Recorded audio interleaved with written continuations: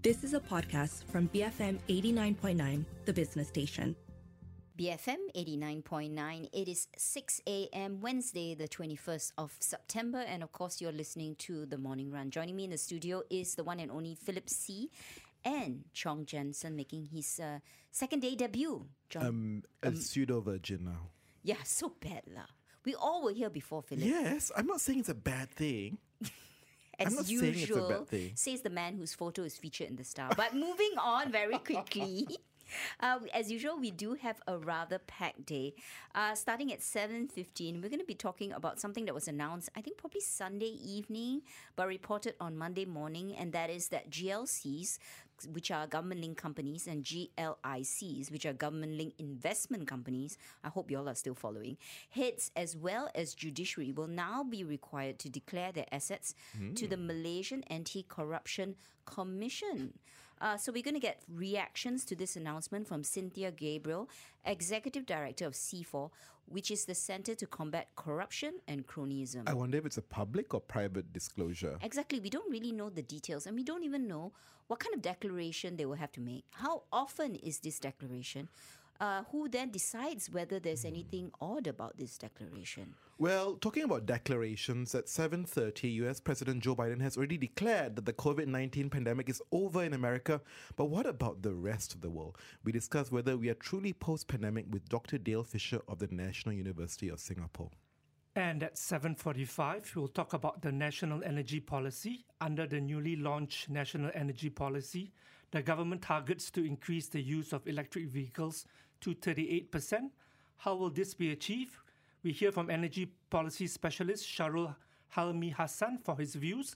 There appears to be a lot more coverage on energy policy in the run-up to the budget. The PM has launched their National Low Carbon Aspiration 2040, and Finance Minister Tunku Zafrul, I read that out of the 6 working papers, 3 are energy or EV related. Interesting. But Jensen, the more important thing is, are you one of the 38%? Unfortunately, I'm not. I'm a fossil fuel burner. What do you call You're those a fossil cars? fuel burner, you're an FFB? No, Yes, I am. and there's a name for those cars, ICE, right? So you're It's internal ICE. combustion engines. So you're ICE, dedicated hardcore ICE user, is I'm it? not a Definitely. believer in electric we vehicles have for now. You're not a believer. We need to change the mindset. Maybe Cheryl might convince him otherwise I when think we it's a talk to him at boomer 7:45. mindset. It's that boomer mindset, I think. And you are Not what? that old. I'm a millennial. Barely, Philip, barely. If that just makes you feel better, barely.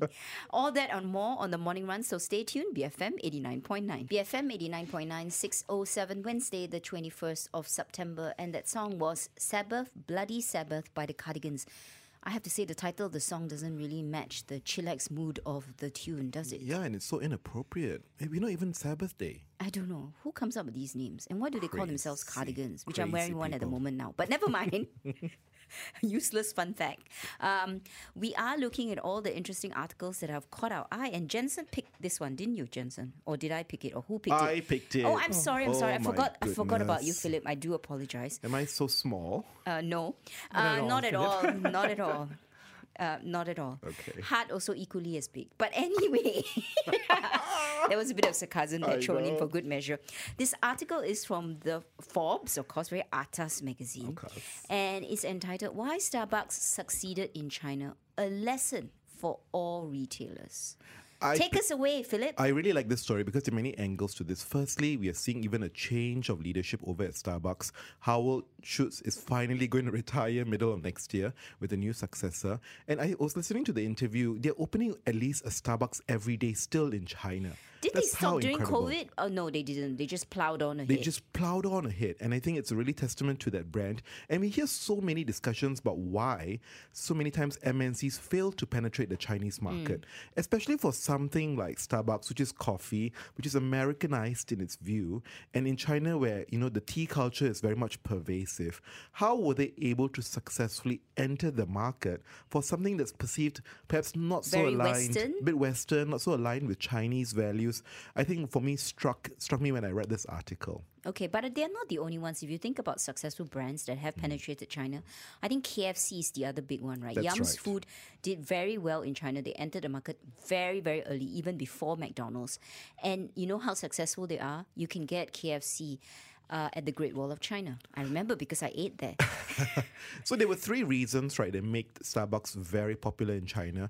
I mean, the first one that struck me was family, because they even brought their parents on board, which I think my mom would totally approve of, you know, if they engaged my mom about my career. But there are other elements, right, Jensen, that were also contributing to the success of Starbucks in China. Yes, I guess what struck me was community. And unlike the culture in US or in Malaysia for that matter, when you walk into a Starbucks in Malaysia, all you see is people or youngsters on their laptops using the free Wi-Fi, sitting on their coffees for countless hours. But in China, it's totally different. They welcome the camaraderie, the noise, and the lounging. And I can just imagine what a Starbucks in China is like. It must be... Like it a must be pasar really, malam lah. Yeah, like a pasar malam, exactly. And also, what I thought was quite interesting is that the spaces in Starbucks in China, they're 40% bigger than what it is in US, and they are located in high-end malls and grade A office buildings. Oh, so there's a bit of prestige attached, obviously, right? Which I think... Yeah, so I find it very interesting because, you know, they always position themselves as the third place. After the home and the office, Starbucks wanted to be positioned as the third place for people to hang out, right? That was the positioning. So interesting how you talk about that they're positioning it to be more premium in these really nice locations. Perhaps our emerging market destination want to view the premium locations as the third place to hang out. Yeah, so it's a place beyond just grabbing a coffee, right? So maybe the Americans view Starbucks very functional. You go in, you get your coffee, you go back to your office, you work in the office, or you do something in a quiet environment and then you leave. But for China, it's about creating that chillax space, right? So even the design of Starbucks in China is different from that from the US. And I think this is where Starbucks succeeds. They go to a local market. They understand the local market. What's the difference? And they don't have a cookie cutter way of implementing what succeeds in different markets. And I think businesses really have to realize that because every market has a different culture, a different expectation. Yes. Right? And you need to know what differentiates this market from another market. And just building on this point you said, Xiaoning, the third reason why it's so successful is status. I think people like the status of having a Starbucks Well, when latte. the drink is $20, there is status. There is status to it, right? I mean, that's, I think, the big differentiator. As you say, right, in the US, it's mass market. Everybody just goes in and do something. But to go and position and be clear that you're premium is very interesting, no? Yeah. Yes, it is. But being the business person that I am, I noticed that Starbucks actually beat estimates when they released the results in August. But sales from the China market was actually down 40% sequentially. And they also talked about increased competition in China. There were like 14 deals where people are raising money to actually compete with Starbucks. And even companies like Ely Cafe and Tim Hortons, they're also raising money for their local ventures. I guess Starbucks in China, you have to be on your toes. I think you're right. You have to always evolve, right? Especially as you point out that 40% decline, that could be a result of pandemic Yes, as well. definitely was due to the lockdowns. Well, let us know what you think. Do you hang out in your local Starbucks? And maybe do you think every business should actually understand their local markets much, much better before they even open one store? You can WhatsApp in 018-789-8899 and you can also tweet in at BFM Radio. We'll be back after these messages. Keep it here, BFM 89.9. You're listening to The Morning Run. It is 6:20, Wednesday, the 21st of September, and that song was I Never by Rilo Kiley. In front of me is Philip C, and on my left is Chong Jensen, who also chose this article, didn't you, Jensen, from the BBC, entitled What's the Right Age to Get a Smartphone? And maybe for some people, never, because they just don't like smartphones. But of course, I think to be fair, all of us in this room have one. It's become the way of life. But the next step to ask is at what age do you give kids a smartphone? Because let's face it, they all want one, don't they? Yeah, definitely. But I guess for me, I have two kids, but I think they're far too young for smartphones. But of course, with peer pressure, I think that they will eventually ask me. In fact, my elder son has asked me. But I do think probably a right age would be, it depends on the individual. Where they are in terms of their maturity, how disciplined they are, how focused they are in terms of their work, how responsible they are. And of Then course, that means we shouldn't get a phone, by the way. maybe Maybe adults Speak about yourself. Maybe adults Speak about shouldn't. yourself. I shouldn't get a smartphone then, because I'm not sure I tick all those boxes all the time, right? Yeah, but I guess on the positive side, a phone can be a lifeline. It's a safety device. You can align pickup times with your kid. Yeah. So on the negative side, of course, there's addiction and exposure to unwanted things like pornography and buying online games which you don't know about. And I guess there has to be some compromise at the right age where you have to sit down with them and tell them that, hey, if you like this game, maybe I'll go through the game with you and we can consider getting it. But there has to be some discipline instilled, I guess, eventually when you get your when you give your kid their phone. Yes, definitely. Well, fun fact, I was actually trolling Jensen, a couple of weeks back, and I realized... You troll everyone. I troll everybody, that's true. Yeah. So I actually went to his Facebook page, and I realized actually his kids try to distort his face and pictures, right? So that's one of the perils also of basically letting your kids play with your phone when they don't have their own phone, isn't it? They just distort and make fun of you on your own app. Well, I had my nephew, who is like 8 years old. I remember the legendary words he said to me. Ayu, what's wrong with you? Why don't you have any games on your phone? It's like, and then he went, you can download them, right? And gave me this look like I was the stupidest person on The earth. smartphone basically reflects your your lack of smartness, is Yeah, it? he was like, what's wrong with this woman? She's my aunt, I mean, why does she have any games? He was like scrolling and scrolling and scrolling, looking for something, right? And I was like, hey, why? Then he just gave me this look, and then those magic words came out of his mouth. Like, why The on earth do smartest, you have a phone in the first place when you don't utilize it to the max? But I think this question about what age, probably, I don't know, do you think it's been actually, I don't. I pretty much know it's been accelerated by COVID-19, right? Because kids, they used to socialize in the school playgrounds, in the classrooms. They had play dates. They got to meet their friends. And then COVID-19 happened and everything came to a grinding halt. But yet, children are children, right? They need company. And I even saw my nephew, he had Zoom sessions with friends on computers. They played games together, like online. So their requirement or their need for a gadget is probably going to be accelerated because of this. The exposure came faster and faster. Yeah, I think definitely. COVID has definitely accelerated kids' adoption of gadgets. And I remember for me, I've told you, Philip, I'm not that old, but I only really used a computer prior to going to university. And I think my kids can probably operate a laptop or even my handphone better than me. Yes. And just yesterday, I was asking my son, hey, do you know how to highlight text on a Google Chrome page? And he actually went through a YouTube video and he showed me how to do it. Well, the thing is, you could have done that as well, right? You could have gone to a YouTube page. Yes, I did, but I guess I was being lazy. I see. Might as got well it. abuse your children one way or another, I know, right? I think so. Well, this is the issue, right? As you see, ownership has risen. 91% of 11 years old in the UK already have a smartphone. But as you pointed out in this article, Jensen, really there is a lot of conflicting data about whether it's useful or not, giving the smartphone earlier. There was this study done with 17,000 participants that said that when they looked at these children, right, who have higher use of social media between 11 to 13 for girls and 14 to 15 for boys, they predicted lower life satisfaction. Okay, but I think for every data, every survey that says it's good for kids, there'll be another one that says it's not good for kids. Ultimately, I think parents will just have to make this value decision based on their own children. They know their children best. But let us know what you think. Is there a right age for someone to get a smartphone? You can tweet in at BFM Radio or WhatsApp in 018-789-8899. Up next is the 6:30 News Bulletin, and to take us out is Band on the Run by Paul McCartney. Keep it here, BFM 89.9. BFM 89.9, thanks for staying tuned. It's 6:41, Wednesday, the 21st of September, and of course you're listening to The Morning Run with Chong Jensen and Philip C.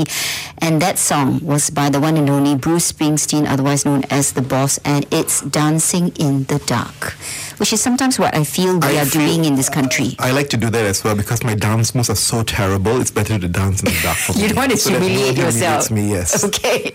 Well, some people actually seem to go through life dancing in the dark. They don't know what's happening at all. But as usual, at this time of the morning, we go through all the international stories that have caught our eye. Let's start with the newbie in the room, Jensen. Okay, I'm looking at an article. It's carried by The Age. And since yesterday, Xiaoning, you talked about the relatively dry IPO pipeline. So I'm looking at this, and it says that the Chinese electric vehicle maker, Zhejiang Leapmotor, it will be the largest IPO in Hong Kong, and they plan to raise about $1 billion. Just to give you maybe some sense, they're actually they produce 4 electric vehicle models, and it's targeting the middle and lower end mass market. So they're priced relatively, I would say, on a more affordable scale, about $11,000 to $43,000. I can't help but contrast the other IPO we were talking about a couple of weeks back, Porsche. Yeah. Where for them, they're going premium. It's a conventional vehicle, whereas yours is purely electric. Although the IPO proceeds were meant to fund their EV Well, ambitions. to be fair, Porsche itself, they have electric vehicles which are doing pretty well. I think is it called the Taycan? Yes. Yeah, that's doing pretty well. But you're right. VW needs the money to fund electric vehicles on the cars for the common people, not the Porsche. People. Common people like me, unlike you, Jensen. I think you're a CEO, aren't you? I'm very common still. Anyway, with regards, but I think that's the whole point, right? Tapping equity markets at this time to basically fund these growth ambitions. Because as you say, right, there was earlier on a whole point about getting to 38% EV penetration in Malaysia. Yeah. We will be talking to Shahrul Haumi, president of MyEVOC, about this actually, as to whether we have in place a credible EV plan because of our targets. Now, in the meantime, related to somewhat to this story is the fact that there is an urgency, especially at when global leaders meet in New York this week, actually, because I think a lot of people have forgotten it's the UN big meeting. UN General Assembly. Yeah. So I think the Secretary General has already urged countries to consider windfall tax on fossil fuel companies because polluters must pay, and they don't want the world to also keep their eye off this the carbon emissions just because there's an energy crisis in Europe. So windfall taxes seem to be the answer for many things now, right? To basically tap on the balance sheets of corporates that seem Because to be very everybody healthy. has got bumper profits. I think BP, Shell, Exxon. There's no oil company that's not doing well. But that's the distinction, right? In Europe, there is this point about windfall tax on energy companies to subsidize the rising energy cost in Europe. In this case here in the UN General Assembly, it's windfall taxes for oil and gas companies to support the climate transition. So using windfall tax, that blunt instrument, but for very different purposes, isn't it? Yeah, but I think, when you wonder what you should do, right, are there that many options available? Right. Yeah. So that you have that dilemma, right? And bringing it back closer to home in Malaysia, we have October 6th, 7th, our budget. Whether that some form of windfall tax might be implemented, although we did have some form of that already in form of Cukai Makmur. Yes, we did. And that was a different kind of tax. Yeah. But, when you come to, let's say, a windfall tax for oil and gas companies, in Malaysia, there's only Petronas. And already Petronas gives so much to the national coffers, right? Yes, you can't tax them again. You can't tax them again. And it's not, what the government just does? They just say, can we have more dividend, right? And then Petronas, which they already did. So we don't have that kind of mechanism. I don't think it really fits so much in Malaysia. But what else has caught your eye, Philip? Well, I think as a result of higher energy prices, you see even Japan's consumer inflation hit a near 8-year high, up 2.8% in August. 2.8% for Japan. Staggering. Oh, I think everything is relative, isn't it? I mean, when you're in Europe, you're like, 2%, what is that? Turkey is 80%. Haha, 2%. Let's move on. 2.8%. The world crumbles. Yes. But that's all the international headlines for you. We'll be back after these messages. Keep it here, BFM 89.9. 6:49, Wednesday, the 21st of September, and you're listening to The Morning Run. And that song was What a Fool Believes by the Doobie Brothers.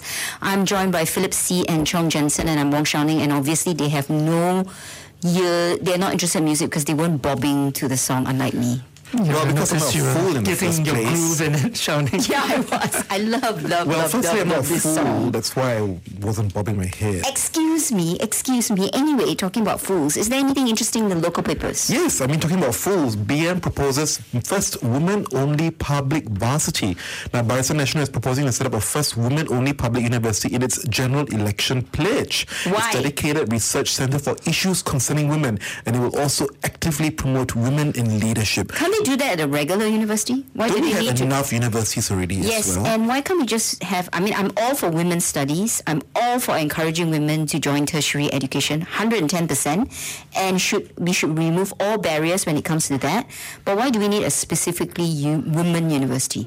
I mean, in some Western countries, they're already doing away with these all-women colleges. I fully agree. I don't know why it feels back ages in my view, going back a couple of steps. Yeah. I mean, during my time, I thought the only time you really segregated male and female was in primary school.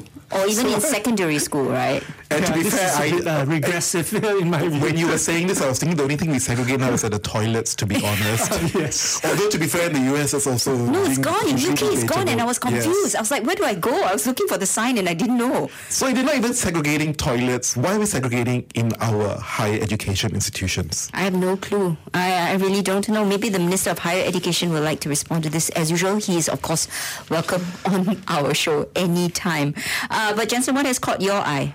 Okay, I'm looking at some financial news locally. Of course, only you would do that. Yeah. Please proceed. And I'm looking at Malaysia's most unloved FBM30 stock Top Glove. So they released their 4Q numbers yesterday, and they made a loss of 53 million compared to a profit of nearly 450 million the same period a year ago. But I guess what I found was interesting in the forward-looking statement was that they said that ASPs have somewhat stabilized, and they've said that they have raised ASPs by 5% in October, which I think could have explained the recovery in its share price after it was sold on after lunch. But is utilization rate still very low? So you It is can at- raise your ASPs, but if Yes, your correct. utilization rate is very low and you're talking about industry which is so driven by efficiencies, right? This will really hurt their bottom line here. Yeah. They've said utilization is 50%, and they've cut back on capex as well. I wonder how they're going to respond with President Biden's announcement that the pandemic is over. Oh, on that day, share prices of all Yeah. gloves came under pressure, like Sure, I can 3-4% imagine. at 9 Even o'clock the when it pharma opened. companies as well, Yes. right?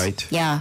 But we'll be talking about this a little bit more in detail at 9:15 when we go through the results, I think. Top Glove is a stock that you can't ignore, Malaysia's largest glove company. I'm going to know what they're going to do with all the share buyback that they did at higher levels. Yeah, and I saw the posting by Lim Wee Chai, right, where he said he welcomed China competition. I think that's one of the biggest concerns also with Top Glove at the moment. China is emerging as a very fast competitor going forward. Yes. They used to have single-digit market share. They now have about 12-13%. Everyone says in a few years, the question is whether Malaysia can maintain its pole position. Now, I'm looking at Malaysia Kini article, and it's the headline is really cute. It says, Najib Senior at Kajang Prison swoops on privileges for pigeon.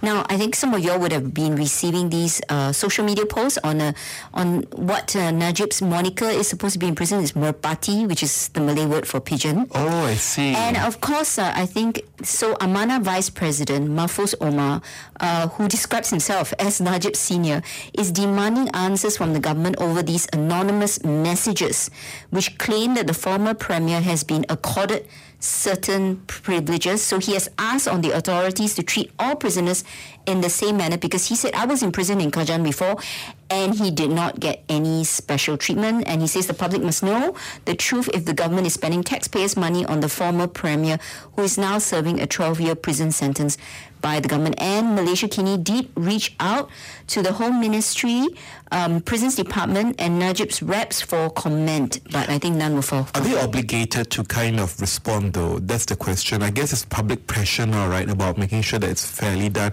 You know, when I heard this, I thought, I was like, oh, is this a pigeon needed to basically be a messenger pigeon to transfer messages across the board? Because I was wondering, how does he have access to his social media accounts still? I have no clue. Maybe someone else is operating it.